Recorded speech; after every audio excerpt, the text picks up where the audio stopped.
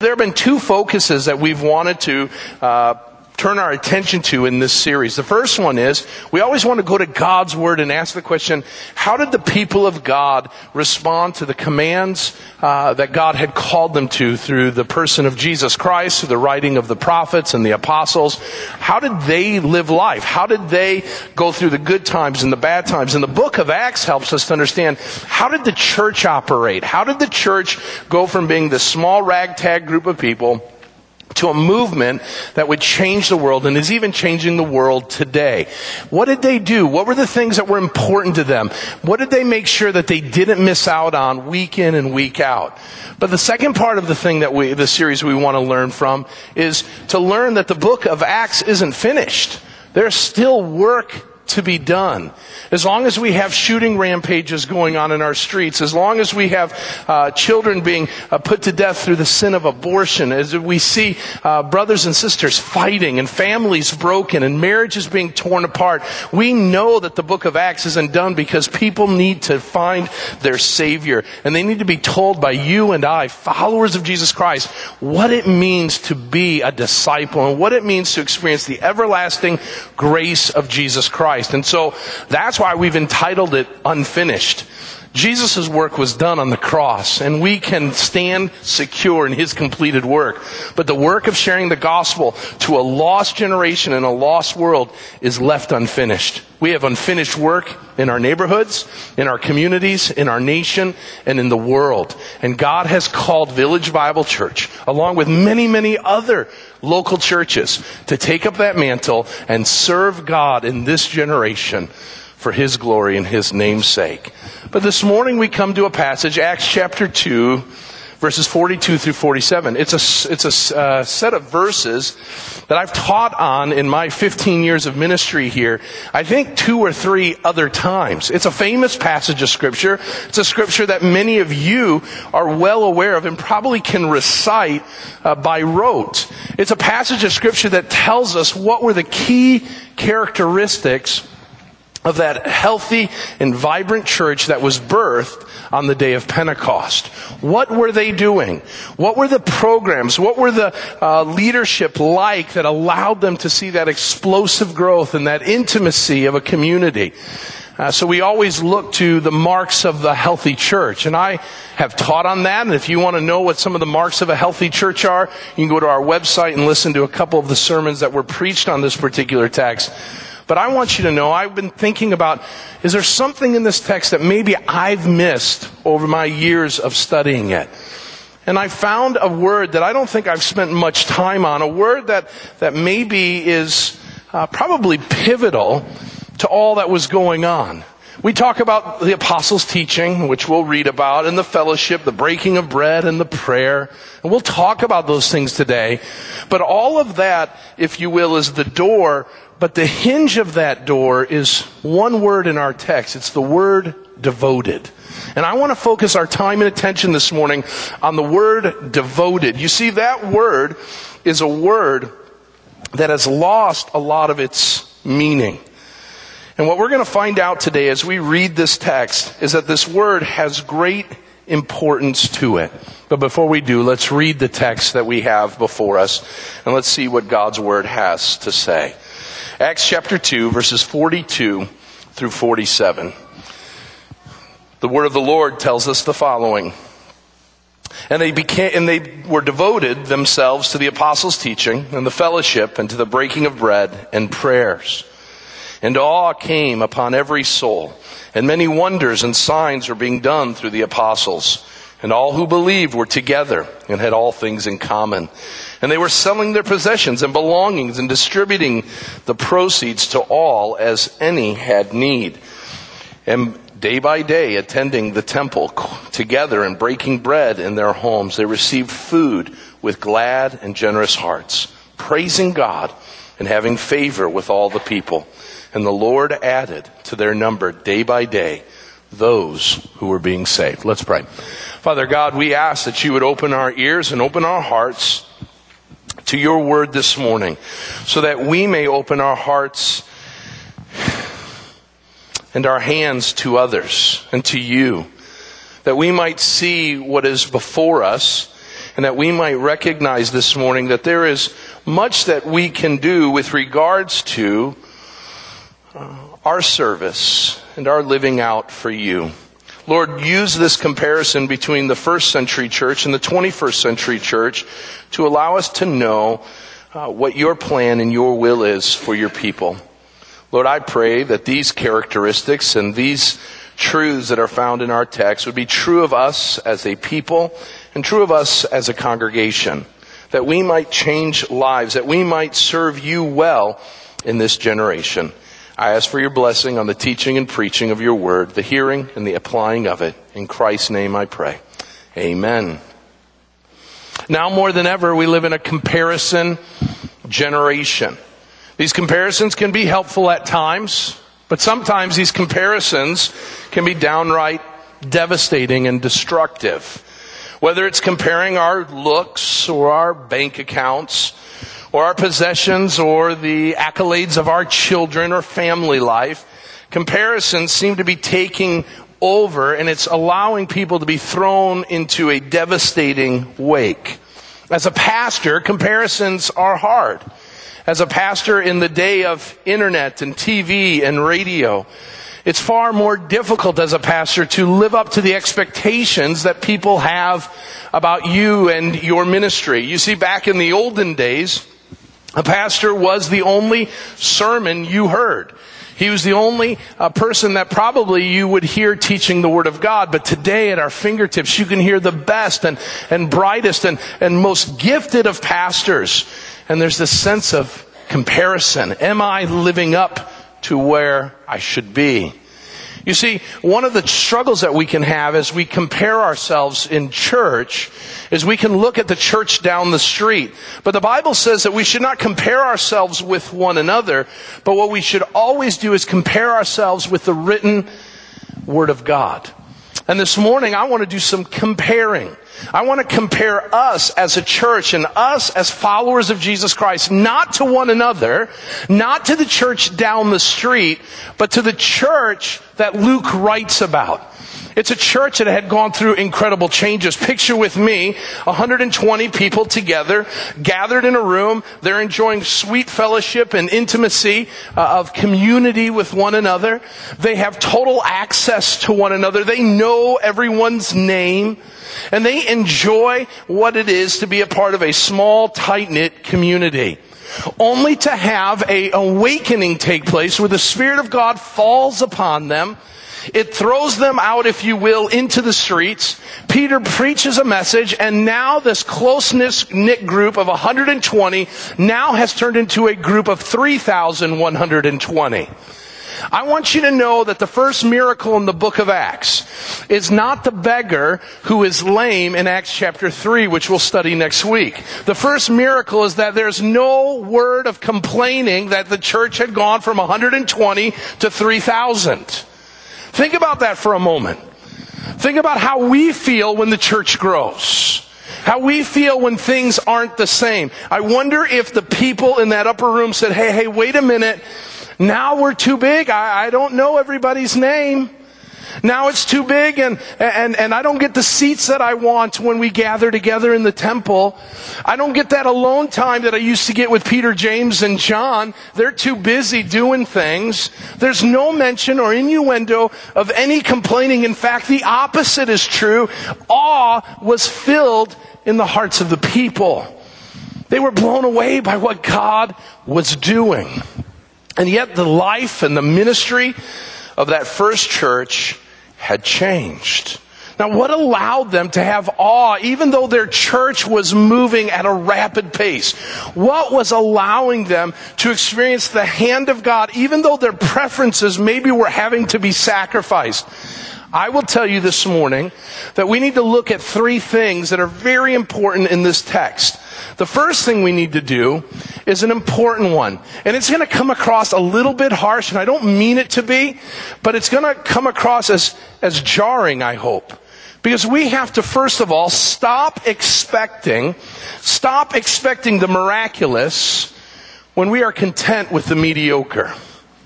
We need to stop expecting the miraculous when we're content with the mediocre. Let me say today that I was going to today, I don't know if you know, but thousands of people are running in the Chicago Marathon. And I'm here to make an announcement to you today. It's a great one. I'm going to run the marathon next year. Yeah, there you go. That's right. I'm going to miss church next year because I'm going to run the marathon, okay? And here's what my training is going to be. I'm going to walk my block every day. That's what I'm going to do. And I'm not only thinking I'm going to finish the marathon, by the way, this is all for illustrative purposes, okay? Not only do I think I'm going to run the marathon, I think I'm going to be competitive. And week in, week out, you guys are going to ask me, how's your training going? How are you doing? Are you ready for the marathon? I said, you betcha. I'm going to be right there with the Ethiopians and the Kenyans and all those that always win the race, right? I'm going to be there. You watch. You be there and watch me as I cross the finish line. Well, how's your training going? Good. I had a great walk around the block. Yeah, it's great. It was brisk. I was going about 1.2 miles per hour. Okay? Well, aren't you going to do more? Nope. I'm just going to do that. I'm just going to walk around the block, and then when it's time, next Columbus Day weekend, I'm going to take my place at the starting line, and I'm going to run my heart out. And your response would be, you got to be kidding me. To do that and only train in that way is foolish. It's never going to happen. Tim, just stop now. You're wasting your time because you're expecting the miraculous while being okay and content with the mediocre. There's no way you will accomplish what your dream is because you're unwilling to do the hard work of getting there. Can I tell you that the foolishness of that illustration is how many of us live the Christian life? We look at the book of Acts and we see tight-knit community. Love it. We see dynamic preaching and teaching. We say we love it. We look and we see all kinds of fellowship and all kinds of care and love being shown. We say, I want that. We see all kinds of miracles and signs and wonders. And we say, we want more of that. But we're rarely involved in the people of God. We're rarely involved in the Word of God. We struggle and we fight even when we need to pray. We're not a part of community like we need to. And when we're a part of community, we don't share our heart. We're veiled in our responses. We're closed off. And yet what we say is, boy, I would sure like the book of Acts. So let me tell you something. When you expect something great and are unwilling to do the hard work that comes, living the Christian life like that, hoping for the book of Acts, is like me wanting to run the marathon, only walking a block a day. It will never get there. And those that expect the miraculous amidst the mediocre are foolish. We're foolish. And some of us look with great love and admiration to the passage before us, and we say, how do we get there? Listen, we get there by the grace of God, and we get there by disciplining ourselves to do the things God has called us to. And they're neither easy, nor do they come quickly. A person running a marathon has to train. A person that's running a marathon has to reprioritize his life. A person that's going to run a marathon has to do the hard stuff, things I am absolutely unwilling to do. And quite frankly, some of us who call ourselves Christians want the dynamic Christian life and the dynamic Christian fellowship that I believe the church can have without putting in the hard work. And so we are here as a group of Christians expecting the miraculous while being content with the mediocre. And that's got to stop. Well, let's look at the early church. How did they deal with this? Were they mediocre and getting the miraculous? Absolutely not. I want you to notice the difference between the two churches that I want to talk about this morning. The two churches being the first century church in Acts and the 21st century church, us today, are the following. The first century church was devoted. Write that down. The first century church was devoted. As we look at the first century church, we see something very, very significant. It's the word devoted. Now I want to camp at this word for a little bit because sometimes a good word becomes so commonplace, so rote that it loses its meaning. Sometimes meaning changes from the original thought that was there and the meaning of the word is lost. or it becomes cliche. And I think this word devoted might be there. Some of you, at the very mention of the word devoted, conjure up images of Olivia Newton-John and some sappy love song. You just made yourself old by laughing at that. For others, devoted may smack of an abusive relationship. Maybe an unpleasant connotation. A dreadful duty at the cost of one's happiness and health. But the word devoted in Acts chapter 2, verse 42, and they devoted themselves, is an important word. Now, it's used twice in the text. In Acts 4:22, we see it, devoted, black and white, clear as day. But we'll see it in verse 46 as well, where it says, and day by day, attending the temple together and breaking bread in their homes. Now I want you to notice that phrase, and day by day. The idea there is also the word devoted. Every day they continued. Now let's talk about this for a moment. The first definition of the word devoted means to attach oneself to be faithful, to hold fast, to persevere. That's what verse 42 is. They devoted themselves to the apostles' teaching, to community, breaking of bread, and prayer. The second word use of devoted fleshes itself out with regards to time. They continued to meet together. Same word, devoted. Now, this word devoted requires two things. Write this down. It requires tenacity and time. Tenacity and time. When the Greeks would speak of devotion, there were two things you needed. Tenacity, perseverance, grit, and the time to allow that to happen. Tenacity that made you persevere. Tenacity that allowed you to endure. Tenacity that allowed you to hold fast, to not give up. And the time to watch it take place. It is not hard to be tenacious for a moment. This last week, or 2 weeks ago, I had to have what was found to be a fourth wisdom tooth that I thought had been taken out. So that's why I was so wise all these years. Now, I'm still working with the office to find out why they charged me years ago for 4 wisdom teeth to be removed, and they're still pulling them out. Well, what happened is I was in the process of getting the tooth pulled. I have an exposed nerve now. Very painful thing, okay? I hate dentists. I don't think anything of nice things about dentists anymore. And I had to go, and they would deaden the spot, and I went in each and every day this last week to have them deaden where the tooth was pulled, the cavity that now is left there. There's nothing, no tooth, it's gone. And I had to be tenacious, because for about 30 seconds it hurt, but then relief would come.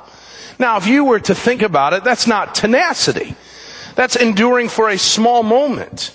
Tenacity is over time. Some of you are being tenacious in dealing with pains and sorrows and issues and relational strife and hardships. That's what it means to be tenacious over a long period of time.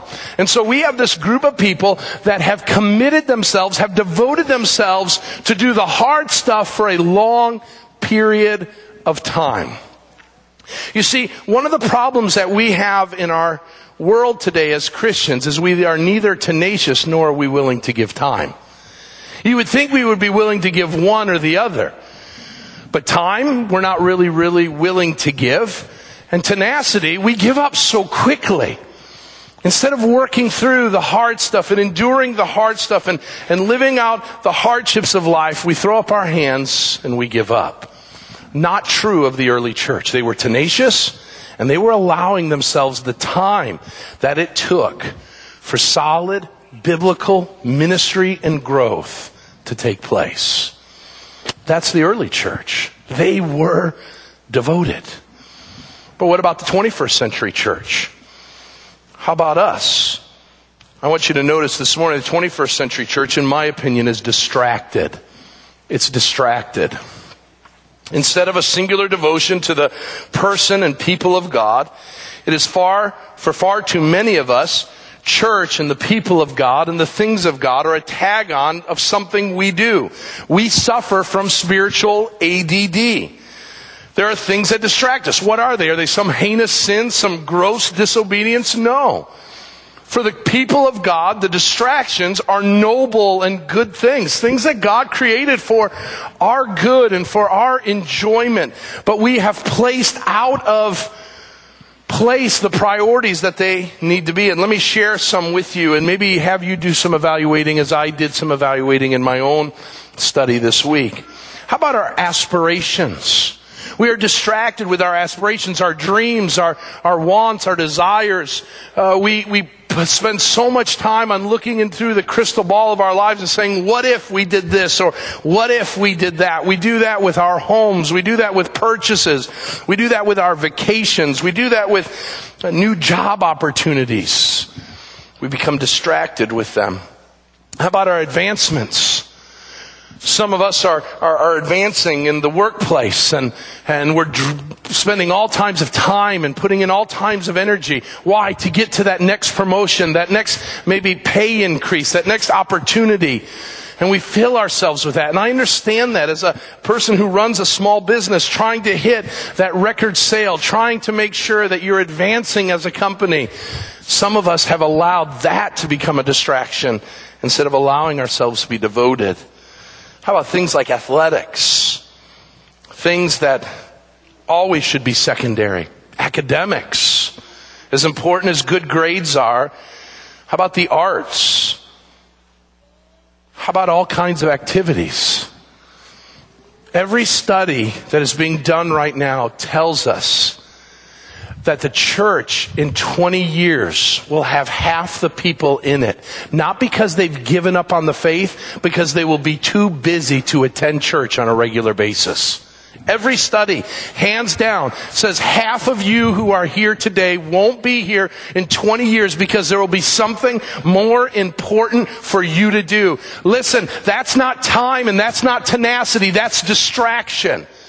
And you say, but it's important. It is important. But it seems as if as we look at the scriptures, we recognize that while the early church, they had a lot going on. Surely they had family, they had social obligations. Remember, they had a lot of walking to do, right? They couldn't do what we can do with our cars and transportation. They had to work much longer hours than we had to. And as a result of that, they were tired and they were filled with all kinds of things and excuses that they could have come up with. But it says they devoted themselves, whereas we find ourselves distracted. How does the 21st century deal with Christians who are so distracted? What are we to do? I want you to turn your attention to the screens because I believe that a change is happening within churches. And the reason why the change is happening in churches is because instead of driving people and moving people to becoming devoted, we've come to now find ourselves dealing with a distracted group of people. And we say, how do we get a group of distracted people to come and spend time with us? I'm going to ask a man from the Chicagoland area, a guy I respect a lot. His name is Sky Jathani, to share with us on the screen. It's going to be about 4 minutes long, but I cannot in any way, shape, or form explain to you this movement in a better picture than what he does. So turn your attention to it, and I think it will change the way you look at how we do church. Let me begin with some history. In the first half of the 20th century, ocean liners were how most people traveled between Europe and America. We often think of the glamorous first-class passengers enjoying these floating palaces, but in truth, ocean liners served a very practical function. They moved people and cargo from point A to point B. That's why they were called liners. But the glory days of the ocean liners began to fade in 1953 when a comet roared across the Atlantic. The de Havilland Comet was the first commercial jetliner. The fastest ocean liners took about 6 days to cross the Atlantic, but a jet could do it in just 6 hours. And overnight, the vast ocean became just the pond. Many thought passenger shipping would never recover, but they were wrong, because some innovative ship owners thought of a new way for their fleets to make money. Cruises. Rather than the practical purpose of moving people from one point to another, cruises were intended for fun, and they usually sailed in a circle, starting and ending in the same port. This fundamentally changed the purpose of the ship. Before, a ship was a form of transportation, but with cruises, the ship became the destination. That's why modern cruise ships dwarf the old ocean liners. They have to cram so many features on board to attract passengers. Today, megaships have parks, carousels, water slides, whatever these things are, ice skating, roller skating, bumper cars, simulated surfing, simulated skydiving, simulated families, even bowling lanes. I mean, seriously, who goes bowling on a cruise ship? All of this happened because ships went from being vehicles to being destinations. So what does all this have to do with the church? Well, like ocean liners, for centuries, churches had a simple purpose. They gathered people together and transported them into communion with God. That was it. But in the 1960s, changes in our culture started drawing young people away from the church. Baby boomers weren't that interested in connecting with God anymore, and small, simple churches just couldn't compete with the attraction of shopping malls and multiplexes and rock concerts. But some innovative pastors came along with a new idea. If people no longer felt the need to connect with God, then perhaps something else would draw them into the church. The need for community or entertainment or help with their families. In other words, rather than making the church a vehicle for connecting with God, they decided to make the church a destination in itself. They even invented a new word. We used to talk about Christians and non-Christians or believers and non-believers, but starting in the 1970s, we began talking about the unchurched. And since then, the number of megachurches has exploded while the actual number of people attending church has declined. In order to attract people, just like cruise ships, churches have had to get bigger and bigger with more and more features. We now think it's completely normal for churches to include coffee shops, bookstores, food courts, recreation centers, water parks, children's ministries packed with Xboxes and climbing walls, aquariums, and yes, there are even churches with bowling alleys. Seriously, who bowls at church? Now, don't get me wrong. This has all been done with the very best of intentions, and in some cases, those intentions actually work. I'm sure there are people who have entered a church because it has a great CrossFit program and actually found Jesus there. And that's great. But we need to remember that a huge church can survive if you don't find God there. But it can't survive if you don't fund its programs. And that brings us back to the real reason you may be uneasy about church. A lot of us aren't going to church for the climbing wall or for the laser show or the dancing fountains. We're going because we want to meet God. But over time, if we don't find Him there, we give up. We're looking for a simple ocean liner to take us into communion with God, but instead we find a sea of entertaining cruise ships that sometimes don't take us anywhere at all. The Barna organization has found that the number one reason millennials go to church is to be closer to God. But it's also the number one reason they leave the church. Maybe it's time for the church to just be the church again. Maybe it doesn't have to be a rec center or a shopping mall or even a bowling alley. Maybe people aren't giving up on the church because our culture has moved away from God. Maybe it's because the church has. Powerful words. Words that have had me thinking for some time as a pastor of a church. And so we've got a contrast that we've got to work with. We live in a culture where bigger is better. We are in a culture where we look at churches and say, that church is doing something because of the extravagant things that are going on maybe within the building. But then if we're faithful to the Scriptures, we open the Word of God and we come to a passage like this today. And in Acts 2:42 through 47, as we're going to now kind of dig into what they were doing, I want you to see the things that are left out, the things that are omitted from the ministry that was going on. Notice, no world-class facility. Nothing in the text talks about it. It says they met in the temples. They were in borrowed space, a space that used to be used for their Jewish worship. There's no talk of flashiness of their pastors or the great, if you will, image that they personify or the amount of people that follow them on Twitter. They were Peter and James and John and the apostles, a ragtag group of people used by God to do powerful things. What about world-class programs? There's no talk of the awesome children's ministry or the great youth group or any of that. And so we have this contrast or this comparison. Are we going to go for what culture tells us the church is going to be, or are we going to go where Scripture calls the church to be? As faithful followers of Jesus Christ, I think it is far better for us to go to the Scriptures. And notice that when we go to the Scriptures, we see the ministries that drove their movement. That's number 2. See the ministries that drove their movement. Was it an ocean liner or was it a cruise ship in Acts chapter 2? Notice what Acts chapter 2 tells us. We see a church that is quite simple. They loved certain things. Number one, they loved hearing God's word. It says they devoted themselves to the apostles' teaching. Now picture with me that next week you come into the church and we've experienced in a 7-day time frame a growth of 3,000 people. Parking is going to be an issue. In fact, we're going to be backed up on Route 47. Getting in here is going to be a problem. You're probably, because most of you show up around 9 o'clock, it's going to be too late. Because the 3,000 will have known to have gone here a little bit early. So you're not going to find a seat next week. The way that we do ministry is going to change dramatically. You're going to have to grow smaller because you've grown bigger. And so there's going to be a lot of dynamics that are going to change within that. And while that may be exciting to some, that would be a nightmare to your pastor and elders. What in the world are we going to do with these 3,000 converts? These people that have been changed by the inner working of the Holy Spirit. What are we going to do? What did they do? They sat the people down and they taught the scriptures. Where did they learn this model? From Jesus. Jesus, as we learn when he's teaching the 2 disciples on the road to Emmaus after his resurrection, starting with Moses and the prophets, he taught them all the scriptures had to say about him and why he came and what God's purpose of redemption was all about. What do we need to be doing as a church? We need to be devoting ourselves the time and the tenacity to studying God's Word. Now, we live in a generation. Listen, we live in a generation. The Bible says in the last days, people will give up the listening to sound doctrine. And they will turn their attention, there's the tenacity, they'll turn their attention to find teachers that will tickle their itching ears.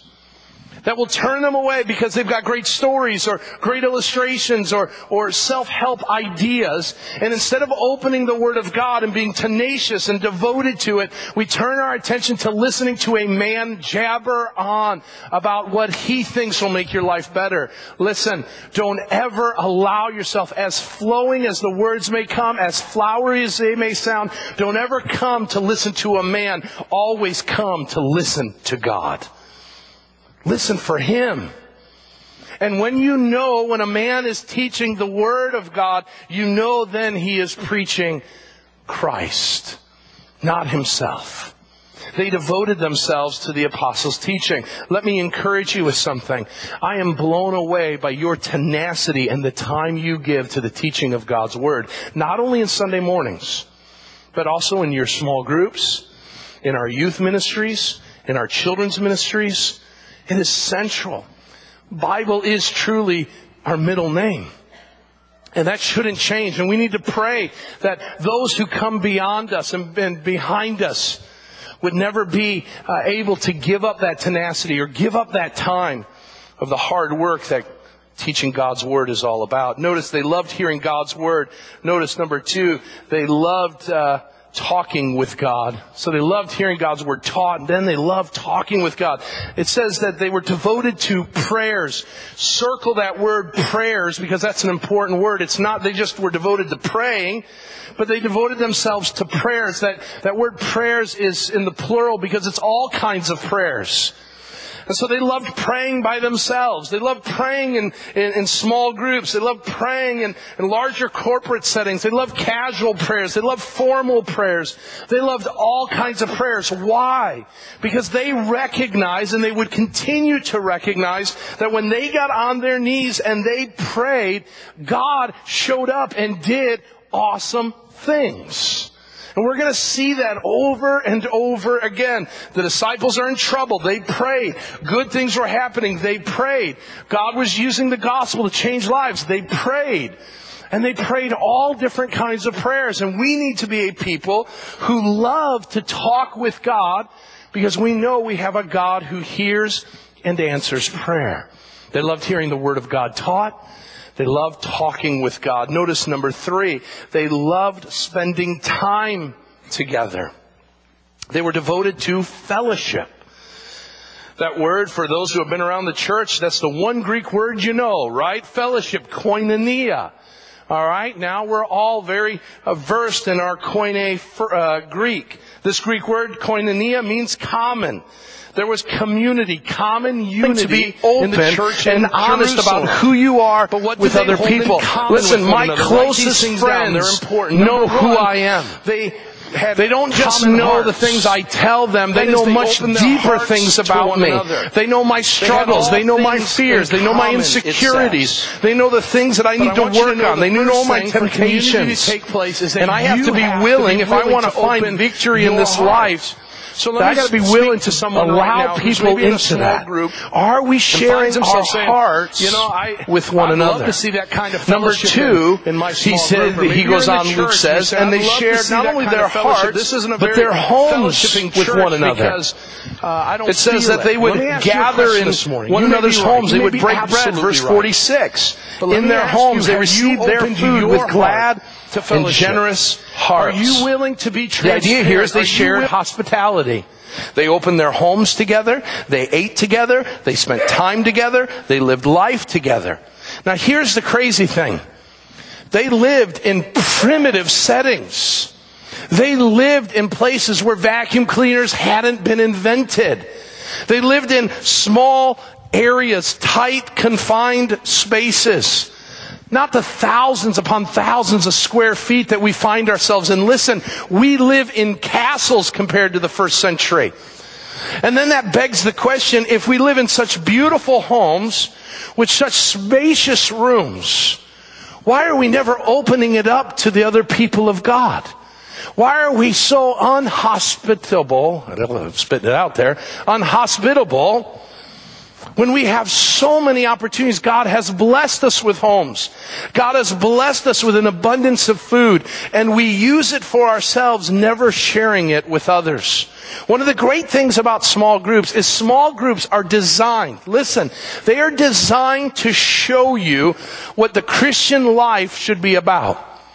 It's a picture, it's a lab of what Christian life is supposed to be. So we gather together, and so from us, it's Tuesday night at our home, and we open our home, and we gather people together, and we study God's Word, and we pray, and we fellowship together. And all of those things that happen on Tuesday night shouldn't only happen on Tuesday night in the Bedall home. Those things should be going on in Tim and Amanda's life each and every day. Tim and Amanda should be studying the Word. Tim and Amanda should be praying. Tim and Amanda should be fellowshipping with others. Tim and Amanda should be opening their homes. Now, does that mean we become a Howard Johnson hotel? I think there's reason to believe that that's not the case. But when was the last time you opened your heart and then your home to another set of Christians, or just another Christian couple, to show them love, to share a meal together, and enjoy the fellowship of one another? If we want to be the first century church, not distracted but devoted, our homes have to be a part of it. We have to be willing to do it.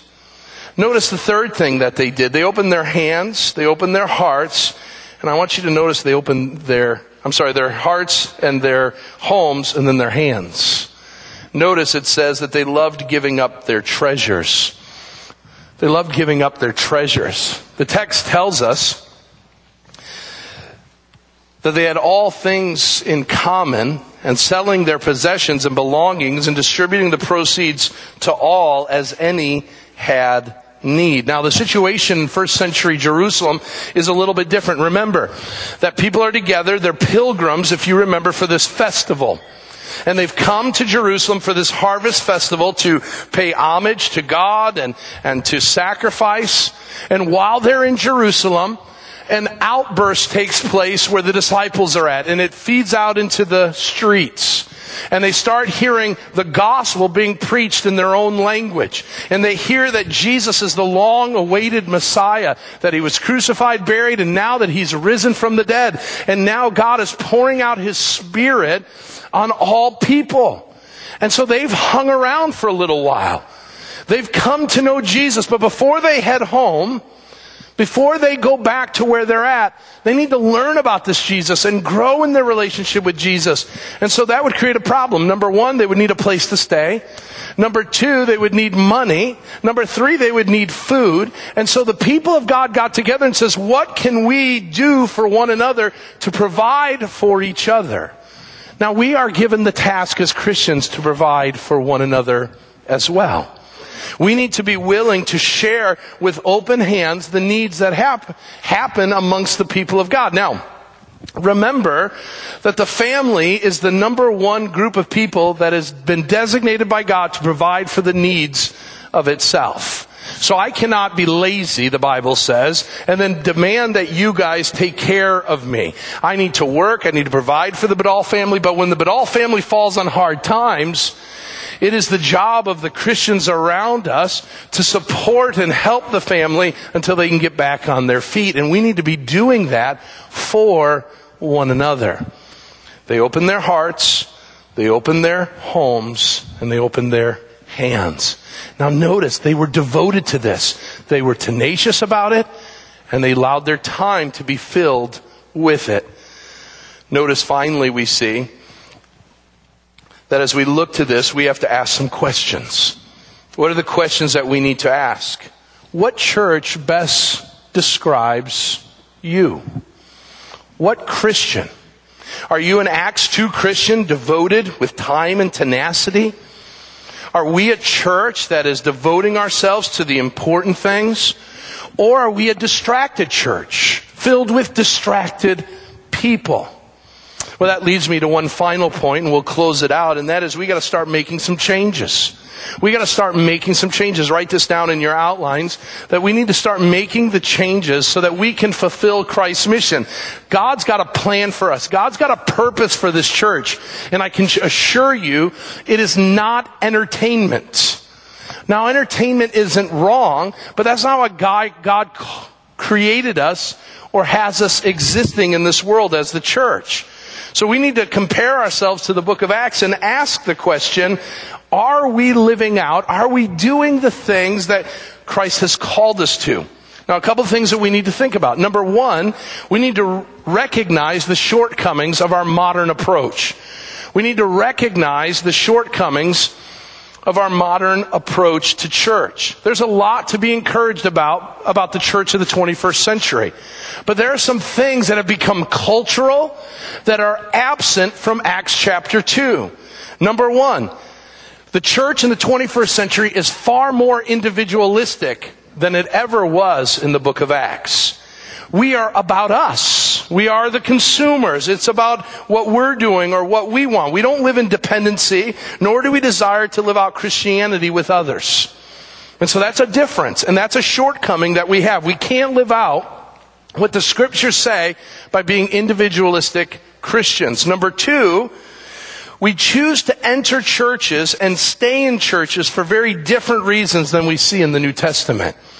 And so we come and we evaluate churches based on their building, based on their programs, based on what they can do for me, instead of seemingly how the New Testament church evaluated churches. Was the word being taught? Were they people of prayer? Were they people that were wanting to move from point A to point B in their spiritual journey, growing closer and closer to God? We pick and choose whether we stay in churches or not based on preferences, not the precepts of Scripture. That's a second shortcoming that's a part of our world today. Number three, far too much of the Christian life has become optional. We have at some point believed that the Bible is filled with suggestions, not commands. And so when the Bible says, hey, don't forget to assemble together, we say, you know what? But that doesn't mean me. I can omit that. When it says bear with one another burdens, well, that doesn't mean me. That's someone else. When it means to spur one another on towards love and good deeds, that's not written to me. It's written to somebody else. And we've created these options. And because of that, there is a take it or leave it approach to ministry. Now, for some of us, we don't even recognize it because far too long we're the frog in the perpetual kettle. We don't know it until it's too late. We need to recognize some of the shortcomings of how the 21st century church does church and their shortcomings. Number two, we need to repent of being lukewarm. We need to repent of being lukewarm. It tells us in the passage that they were baptized. In verse 38 and 40, they were baptized. And when we talk about being baptized, they immerse themselves into Christ and all that He was doing. Now I want you to notice in the first century, when you baptized yourself from Judaism into Christianity, when you went under and you came out, your old friends, your family that were Jewish, would now despise you for your decision. It wasn't where you would go into the water and everybody would clap and this is great and this is awesome. There would be people in your family and your friends, or maybe your boss was there and said, hey, you're a part of that new cult group called Christianity. You've lost your job. And so they were willing, when it says they were baptized, they were giving up their old way of life and all the opportunities and all the privileges that came with it. They immerse themselves now into a world of persecution and hostility. We live comfortably in the 21st century. Another church that the Bible talks about is the church of Laodicea in Revelations chapter 2 and 3. And in the church of Laodicea, Jesus says, you're neither hot nor cold, you're lukewarm. I wish you'd be one or the other. Cold water you can use, hot water you can use, but something in the middle, it's good for nothing. And some of us are so comfortable in the middle, so comfortable in where we're at. We are good for nothing. And we need to repent. We need to say to God, I'm sorry. I'm no longer going to live this way. Christianity isn't just going to be a label that I affix to myself, but Christianity is going to become the person and work of Jesus Christ, living itself out dramatically in one's life, in my life. Number three, it probably means reprioritizing. Think about the people in the church. Life as they know it had changed. They had come for a festival. Now everything that they knew, their worldview had changed. The priorities had changed. They now were daily, it says, each and every day worshiping Jesus. You think their priorities changed? Do you think their schedules changed? They were devoted to spending time with Jesus and His followers. Some of us this morning need to ask some hard questions. And you may say, well, Tim, maybe you're being a bit legalistic, and I'm willing to run the risk of that. But surely some of us have to ask the question this morning. If Christ is my all in all, why does He so often get my seconds? If Jesus is everything to me, then why do I give nothing of my time, talents, treasure, and testimony? If I announce and tell people the joy that I have looking forward to spending eternity with Jesus and His people, why do I struggle to hear His word taught or to be with His people even one time a week? Hard questions that have to be answered by us all. And we have to be men and women enough to make the needed changes so that we may honor God in all that we say and do. Notice two more things. Rejoicing in what God is doing. It says there was awe, the text tells us. They were praising God and having the favor with all people. They had glad and generous hearts. There was a sense that God was doing something great. And I want you to know this morning that as I look at the church, there's always things we can be doing better. But I would be remiss not to tell you that in a lot of ways, God is doing great things in our church. Right now, we've experienced more baptisms, over 30 baptisms this year, than we've ever experienced in a single year in the history of the church. That's awesome. Praise God, right? Yeah. Okay. We're seeing people grow in their relationships with Jesus Christ. We are hearing from people that are being changed by the gospel of Jesus Christ. And we're having an effect in the world. We're having an effect in the school system of Caneland right now. We got opportunities for our pastors to go into the lunches of our public school system and have an impact. They invite us to be a part of that. We are having an effect in the world.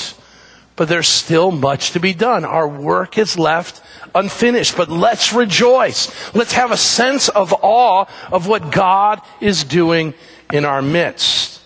Because when that awe comes, something will take place. We will reach out to others. Write that down and we'll close. We will reach out to others.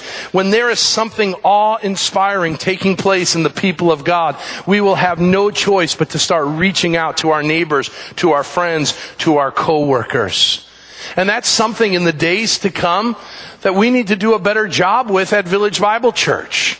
One of the things we were so encouraged last week was we had 1,000 people come to the barn bash. But one question we had was, how many of us invited our unsaved neighbors and friends and co-workers to be a part of that awesome night, to introduce them to church? And we need to do, as leaders, a better job of communicating. Here's a great opportunity for you to bring your friend. Here are tools that you can use to invite your friend. Here are opportunities before you that will create a road map for how you can reach your neighbors and friends and loved ones with the gospel of Jesus Christ.